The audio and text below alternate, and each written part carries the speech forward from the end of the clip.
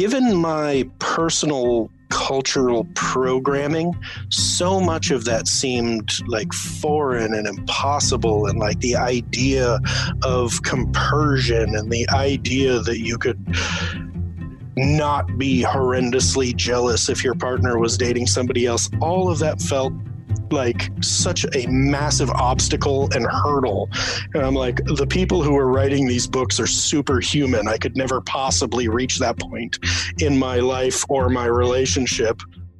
And then now I'm like, oh yeah, this is no big deal.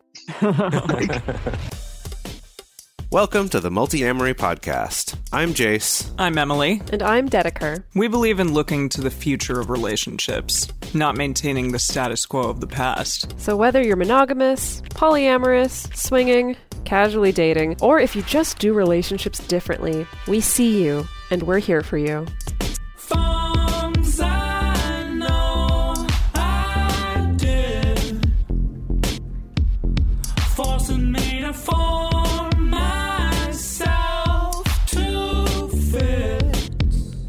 On this very special episode of the Multi-Amory Podcast, we want to share stories of people like you, our listeners.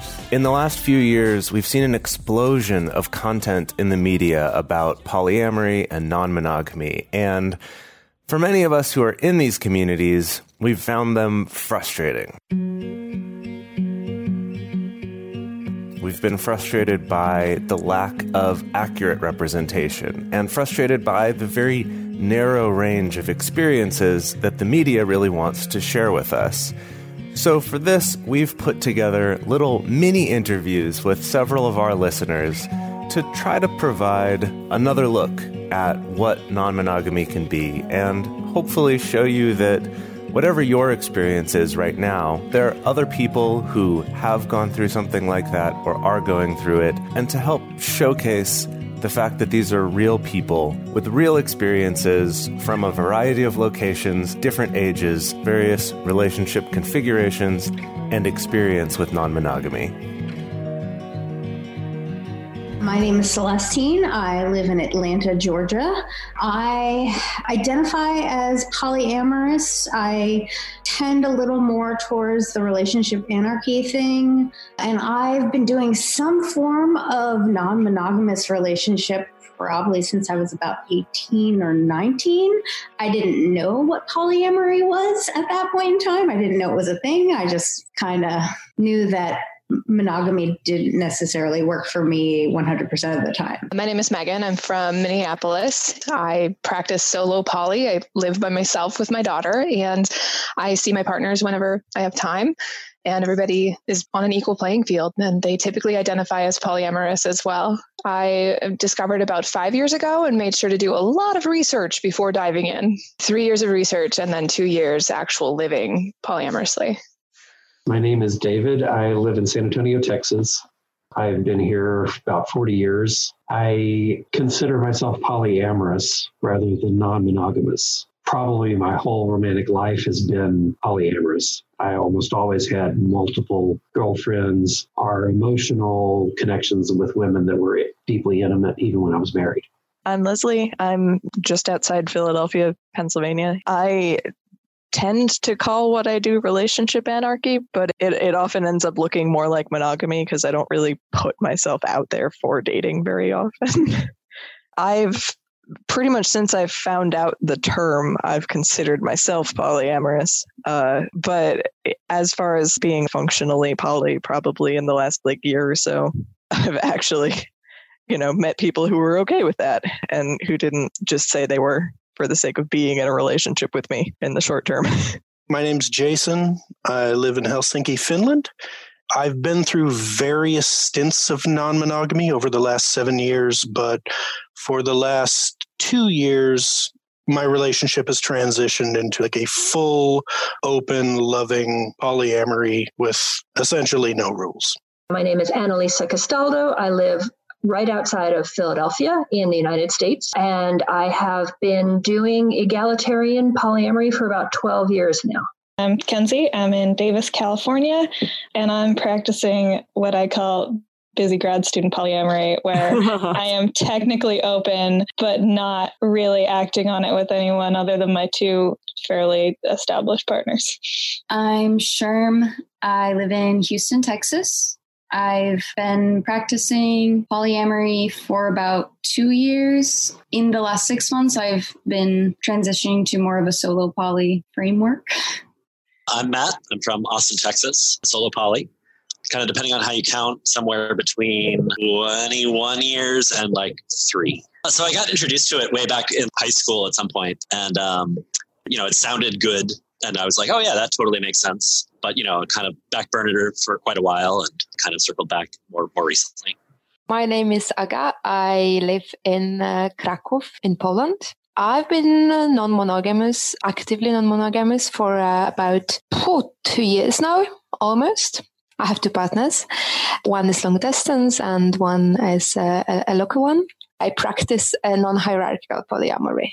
I live in Eugene, Oregon at the moment. I am currently identifying mostly as solo polyamorous, and I really love the principles of relationship anarchy. And so I've been practicing polyamory for about 7 or 8 years. And I first came across it as an open relationship sort of a thing, and then learned more about polyamory. And once I learned the word polyamory, like everything blew open. I've been polyamorous for about 2.5 years, I guess.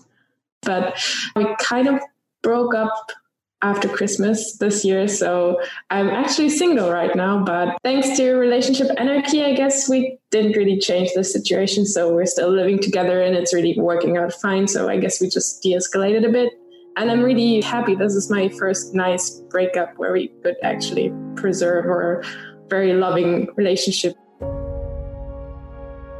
That quality of being able to stay friends and de-escalate and change a relationship while still maintaining a lot of what makes it very special, I think is one of the amazing things that really teasing apart the ways that we look at our relationships can give us.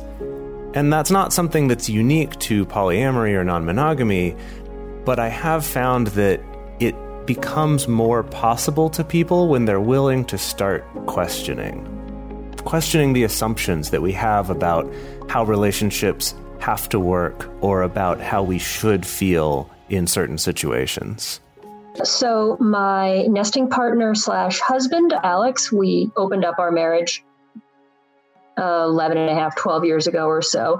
I have one partner who is a wonderful person with whom I could never live, but whom I have shared a very deep connection for 10 years now. He has a live-in partner, and they have a partner, but that's getting a little beyond things. And then on Alex's side, he has a local girlfriend who is a great friend of mine, not a romantic interest, but she's just wonderful. He has a long-distance relationship that has been going on for 8 years now, even though they see each other infrequently. And then he has a couple of play partners. There's 3 stable relationships right now, 2 women and a man. I've probably, in the past 3.5 years, I've had 4 other female partners that have come and gone. The man was the other partner of one of my female partners. And so we met basically through her and began to connect. The second female partner has 2 long-distance male partners and is in an open marriage. I know her husband.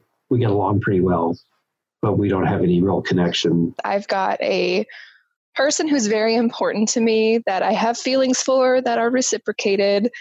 There's a physical relationship, an emotional relationship, everything that you would look at and say, hey, that's a partner. But we don't look at each other and say, hey, that's a partner. So it's unlabeled, very rewarding. And then there's just a couple people that I've been dating casually, but it hasn't really sparked that kind of long-term relationship. I haven't found myself looking for what they would describe as an anchor partner or a nesting partner. It's been really rewarding to be able to live by myself. So I think I'm going to keep doing that for a while. It's just me and my one partner. Right now we're kind of long-ish distance. He's in New Jersey and I'm in Pennsylvania. And so we see each other like once or twice a week. but we had been living together sort of. It's just me and my spouse at the moment. I'm currently working on whether I'm having conversations with my former other romantic partner that ended about 1.5 years ago, trying to figure out if we can make that work again, but who knows? So I've got my partner that I live with, and then a semi-long distance partner who's a 2-hour drive away, and they're dating people. They moved away recently and still are dating other people who live in the same town as me. And so it's very much connected to, like, it's very kitchen table. Like, I'm not dating a ton of people, but like I have a pretty extensive polycule because, like, yeah, it's all very interconnected within the community. Like, most of the people I hang out with are like 2 to 4 degrees of dating separation away from me. And yeah, we all do like play parties together. And yeah, so one of my roommates is a former metamor. We both broke up with the guy, our former shared partner, but got really close while we were dating him and stayed friends. Now I'm currently in 2 relationships where I feel like a lot more solid in the fact that, like, I feel like my own primary partner. I have a more, I guess, intertwined partner. Like, we don't live together. We're not nesting partners, but we see each other like multiple times a week. And we're doing the self-isolating together. And then I also have another partner who's more of like a comet. I have one kind of main squeeze, I suppose. We really try not to use the primary moniker, but then I date casually here and there. So I have one long distance partner. We live in different countries. He's dating other people, but doesn't have any long-term partner at the moment. And I have one local partner. He also is dating right now, but no long-term partners. So I'm basically, the only one in the polycule having multiple partners at the moment. So maybe it's just because I kind of like numbers a lot, but I kept noticing that the number 2 was in a lot of people's responses. So there have been a lot of people from this episode that talked about practicing non-monogamy or some sort of polyamory for a number of years, but there were quite a few that said that they'd only been doing it for around 2 or 3 years. So that's very interesting. And also many of them spoke about having around 2 partners, which is interesting to note because Dedeker, for instance, also has 2 partners currently and has for many, many years. So maybe to me, that kind of shows that maybe this is the amount of partners that cause somebody to not feel overly polysaturated. Maybe 2 is a good amount of partners for somebody to kind of want to get invested in for long term. So that was interesting to me to note. I opened up with one of my partners. We were monogamous for a while, and then we decided to open up. And the Multiamory podcast, you guys actually played a big role in that decision. Because, that's how we actually started discussing non-monogamy. And we participated in your workshop in Tokyo. Yeah, that's how we met the community, the local community. And we were discussing it, researching it for a long time. And then at some point we just decided, okay, what the hell? We just need to give it a try. And it's been a very smooth and fantastic journey. And I think also because we spent so much time listening to the podcast, researching and like kind of learning from you guys, that's why it also went so smoothly for us. Like, I couldn't decide between my first and my second boyfriend, and I also didn't understand why I had to. So that was when I was like 16. So I kind of always had like very reliable monogamous relationships for about 1 year, and then I got bored or felt trapped, and then like I had some affairs in between that were nice but not very reliable, and then I had a monogamous relationship again, and at some point I was like, well, this doesn't work out clearly. And before I got into my next relationship, I made sure that the guy was actually interested in polyamory a bit, and then we were monogamous for a year, and then we opened up, and it worked pretty fine. I was in a pretty hierarchical primary headset for a long time until I actually heard your episode 150, Relationship Anarchy. Somebody talked to me about it and said, hey, you really need to look into these multi-amory folks. And how I frequently say it is, if my brain was like this far broken open by the concepts of polyamory, that Relationship Anarchy took it the rest of the way. So it was like a halfway opening of the mind, and then Relationship Anarchy took it the rest of the way. And I was like, oh my God. It was partially kind of looking around at the circles of friends that I kept up forming, falling in with all these poly folks.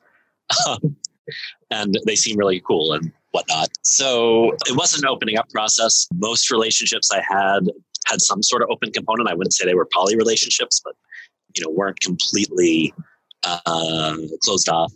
And then, when I moved to Austin, it just was like, oh, I don't think I want to try to do a monogamous thing again.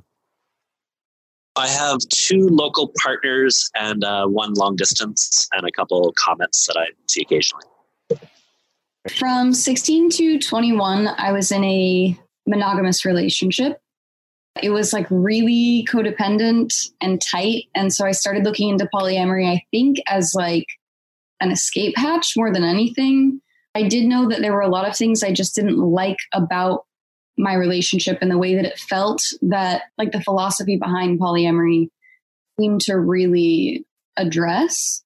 So when I ended that relationship, from then on, I was like, I will not date you if it's monogamous. So it took some trial and error. The first relationship I was in after that, they were only comfortable with like an open relationship, but not like really polyamory.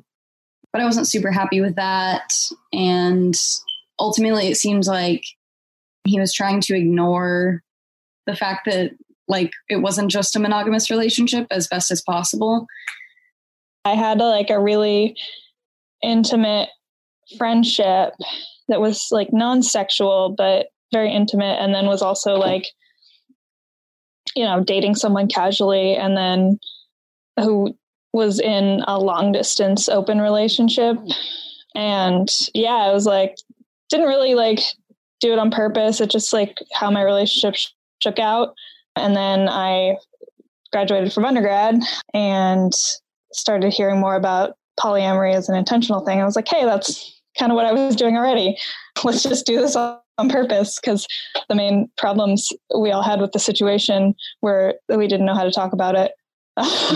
And I was single at the time, and just started reading things and listening to multi-amory and learned about it, and then like joined a local poly community. I was like, I guess I should meet other people who are interested in this too.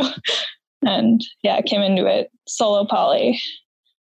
Alex and I had been together for over a decade, and great relationship, totally solid. And one day he sat me down and he said, I love you more than I've ever loved anyone, but I don't think I can continue to only be with you. I really feel the need to connect with other people. And I thought about it for a little while, and I was like, okay, I'd been Buddhist for a long time, and I didn't see why him having sex with someone else would change the way we felt. And at that time, we didn't know what polyamory was. So we tried swinging. That was a huge fail for many reasons. This may be different in different communities or even now. But when we entered the swinging community, it was a very strict sex only, no emotions. But I'm not interested in having a sexual one-night stand. And so I was not enjoying myself. Other big problem is that everything in swinging takes place really late at night. And I'm not a late night person. And so we'd be meeting these couples at 9:00 at night, and I'd already be like wanting to curl up under the table. The third thing that was really problematic is just the drinking. I like alcohol. I'm happy to have a drink or two, but every single couple we went out with, every single one felt the need to get hammered before they felt comfortable doing anything. And I'm like, if you can only have sex with people other than your spouse when you're completely plastered, I'm not interested in that. So I told Alex that I wasn't interested, and that I know that was going to be hard because single men in swinging don't get anything. And so he was looking around, and he actually found the Polyamory Weekly podcast, and he came and he said, "There's this thing I've heard about. You can actually date." And I'm like, "Really? People date? Not just have sex, but they like date? That's weird." And so he got on OkCupid and he went out on a date and he had a great time. And I was like, "That's cool, but I hate dating. I don't want to do that. You go, you do your thing." And then we went to a poly meetup, and that's where I met my boyfriend. Step into the world of power, loyalty, and luck. I'm going to make him an offer he can't refuse. With family, cannolis, and spins mean everything. Now, you want to get mixed up in the family business. Introducing The Godfather at ChumbaCasino.com. Test your luck in the shadowy world of The Godfather slot. Someday, I will call upon you to do a service for me. Play The Godfather now at ChumbaCasino.com. Welcome to the family. No purchase necessary. VGW Group. Void where prohibited by law. 18+. Terms and conditions apply. For a long time now, we've been fans of AdamandEve.com for getting sex toys or lingerie or accessories, things like that. It's just a fantastic resource with a huge selection. And now, not only do we have a fantastic offer, but we also have a promo code that will work on AdamMail.com and EvesToys.com, which are their sites specifically for LGBTQ audiences. And our code is fantastic. It's 50% off of almost any item in the store and free discreet shipping when you use our code MULTI. Yes, we love AdamandEve.com and have for years. They are our oldest and longest sponsor, and they just keep on giving great gifts to us and to our listeners. You can bring more pleasure and satisfaction into your bedroom by going to AdamandEve.com, AdamMail.com, or EvesToys.com and select any one item. It can be, an adventurous new toy or anything you desire, something fun, something sexy, whatever sounds good. So just enter offer code MULTI at checkout and you'll get 50% off almost any item plus free shipping.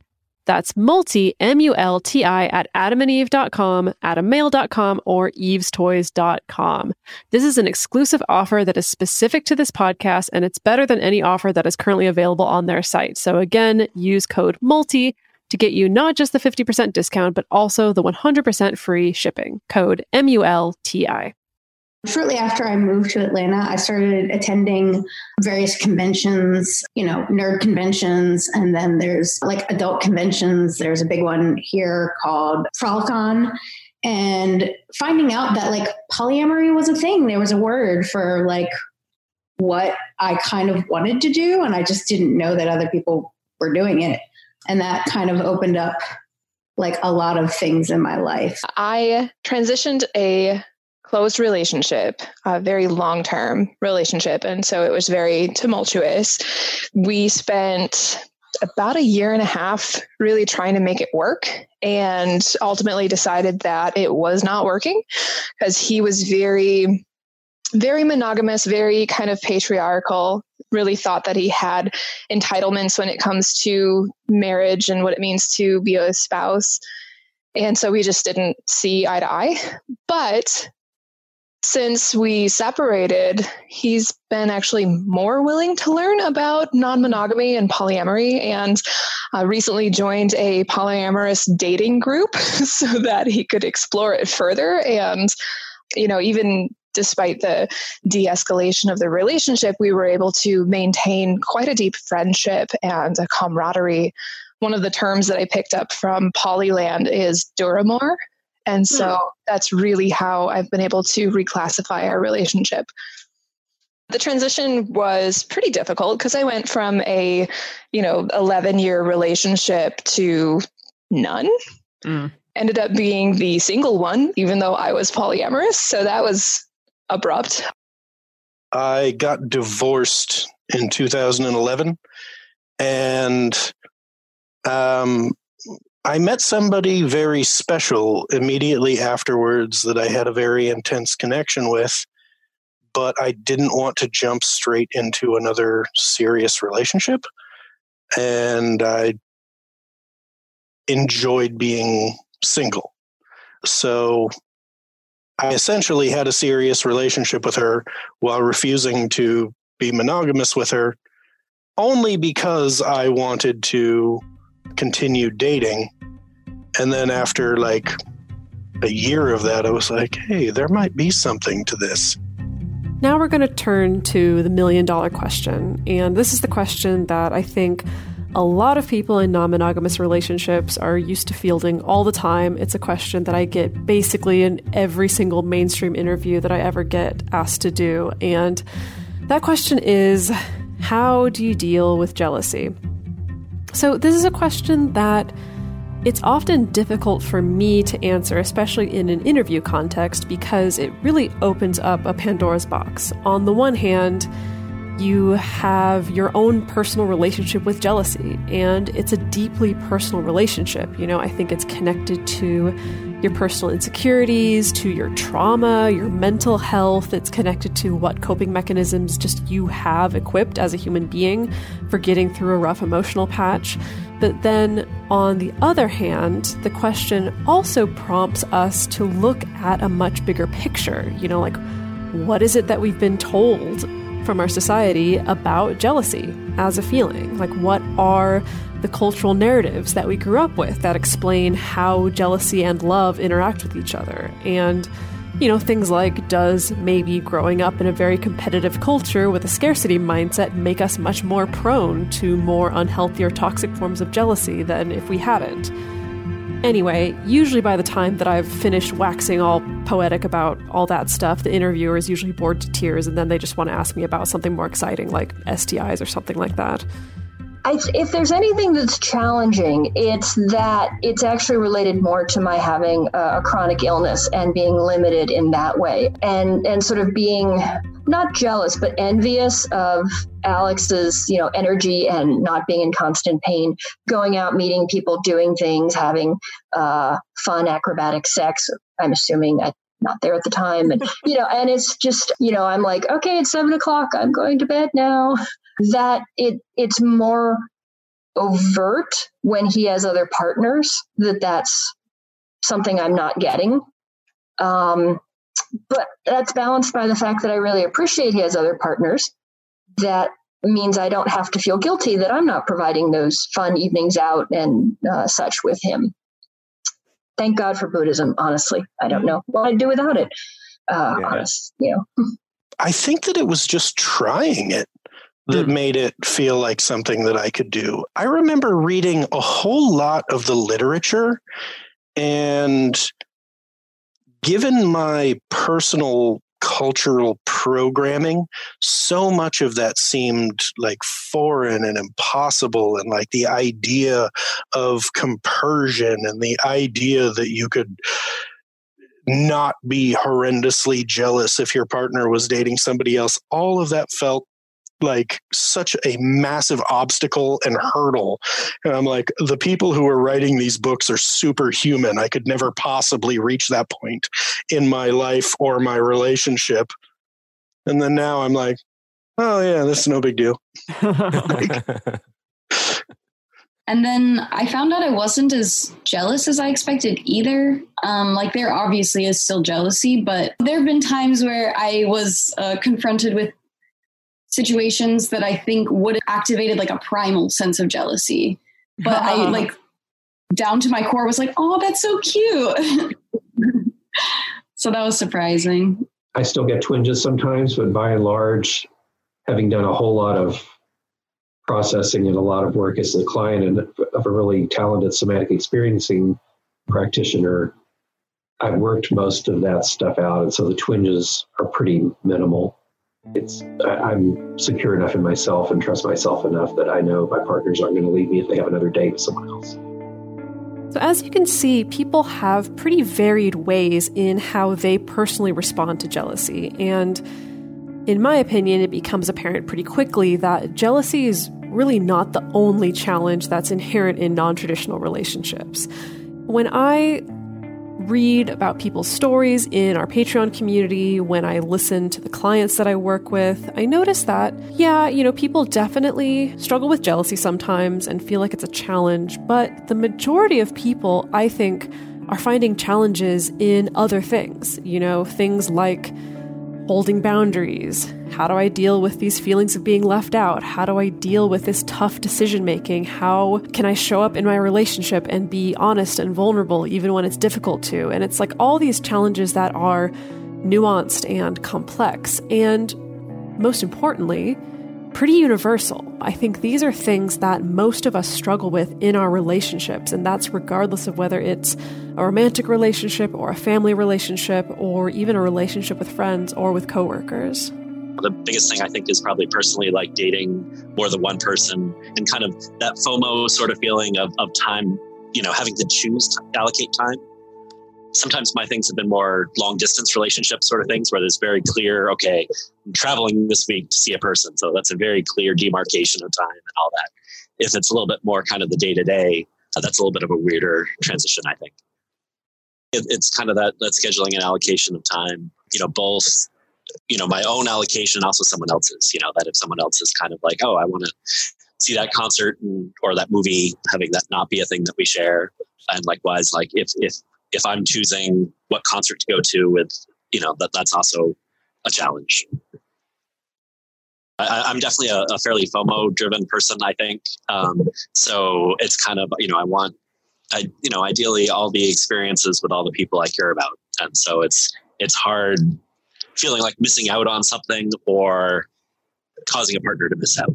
For me, it's been my metas and like navigating those relationships and like learning boundaries more than just like, what am I okay with? Like learning what boundaries are just healthy to have in place, regardless of like, if in a moment it doesn't hurt you to hear something, you still maybe shouldn't know it. And like keeping relationships separate, because I was close friends with like the main serious meta that I had before either of us were dating our shared partner. And so like learning to keep those 7 relationships like all really separate and like intentionally partitioned.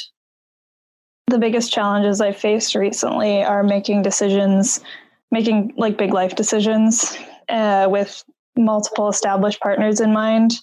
I'm currently in grad school, which means that in the next couple of years, whenever I finish my PhD, I'm going to be in the same position of like starting to find a more permanent career and just having to make decisions around that based on multiple people is really challenging, because you can't just move the whole polycule to a new town, although we're talking about it.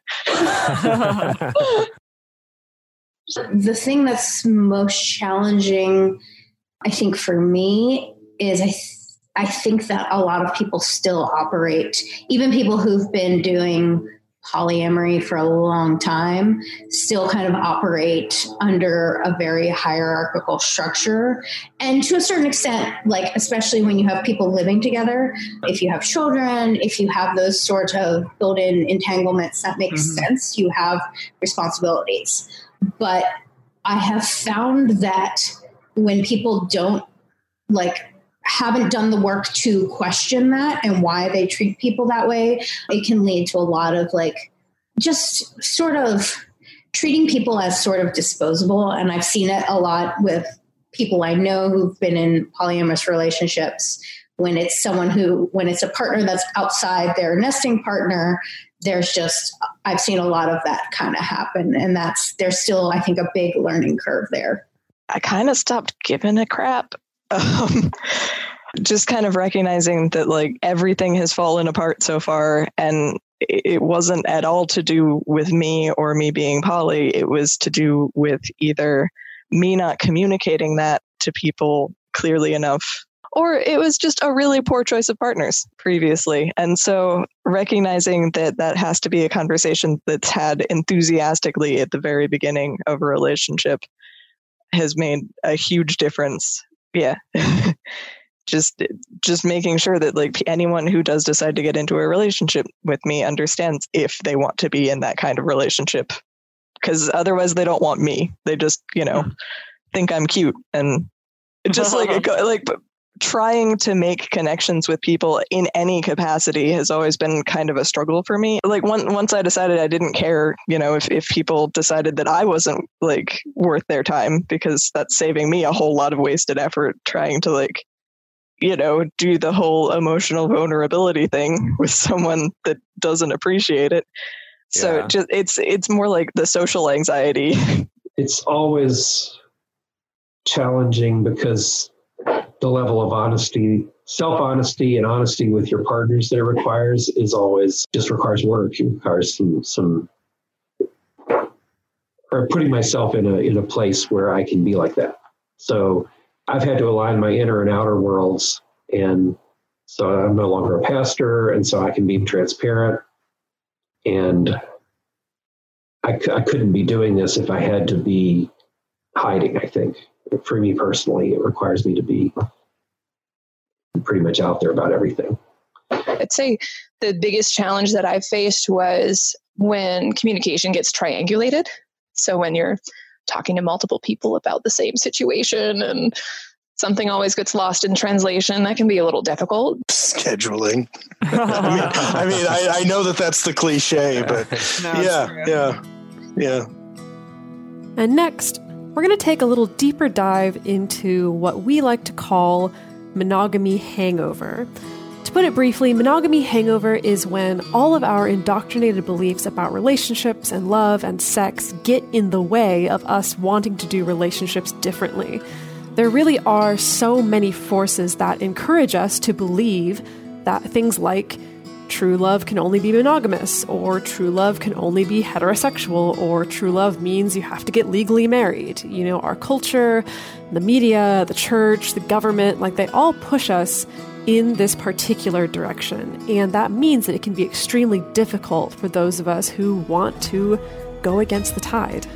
The thing that's coming to mind is how deeply embedded mononormative thinking is, like how much prying out of wiring was required. I think of myself as a intellectual, self-reflexive, possibly over-reflective person, and it's still just so much like, oh no, that's not an innate thing or a given thing. That's a thing that our culture has told us, and it went on for years, and it never caused us any big problems, but I've seen lots of other people have problems that are just so clearly tied to it. And even though they know what's causing it, and even though they want to overcome it, it's so hard. It's really stunning how baked in mononormativity is. Dealing with the fact that I am not the most special, the best, and the only one, it's been a challenge. And this is something I work on for myself. It is still a challenge. I guess what I didn't expect was the kind of mental labor that was necessary to, shed all the years of learning monogamy, basically. Like I had the first year was really, really tough.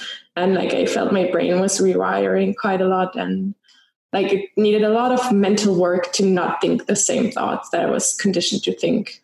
Because you base your whole life around your ideas of your relationship and marriage and kids, and or at least I did, or people around me do a lot. And so if you're doing good in monogamy, your life is success. And if you're not doing good, you're a failure, basically, if you can't bring someone to family gatherings. Or if you bring different people to family gatherings, then it's also a problem. What was really surprising was that after that first year of really tough times, it was really easygoing. Once everything made sense, it kind of clicked, and now I'm like, wow, why do people still do this? No one has to suffer like that. So why can't you just be poly? The most surprising thing I found, I think when I started, I had this still very monogamous idea of what consensual, non-monogamous relationships could and should look like.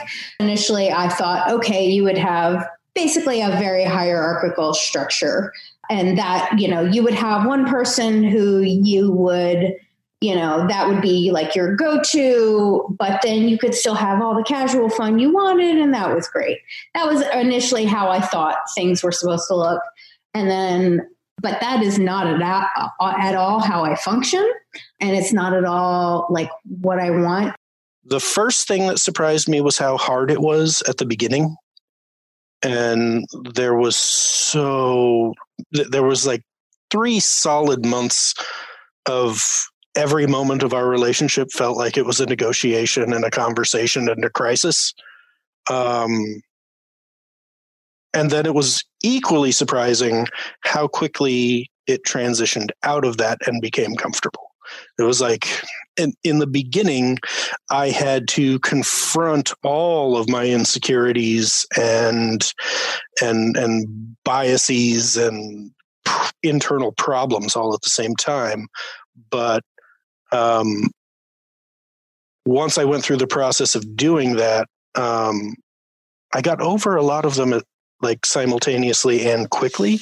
So I was surprised by both how difficult it was and how quickly it was to move past that when you put the work in.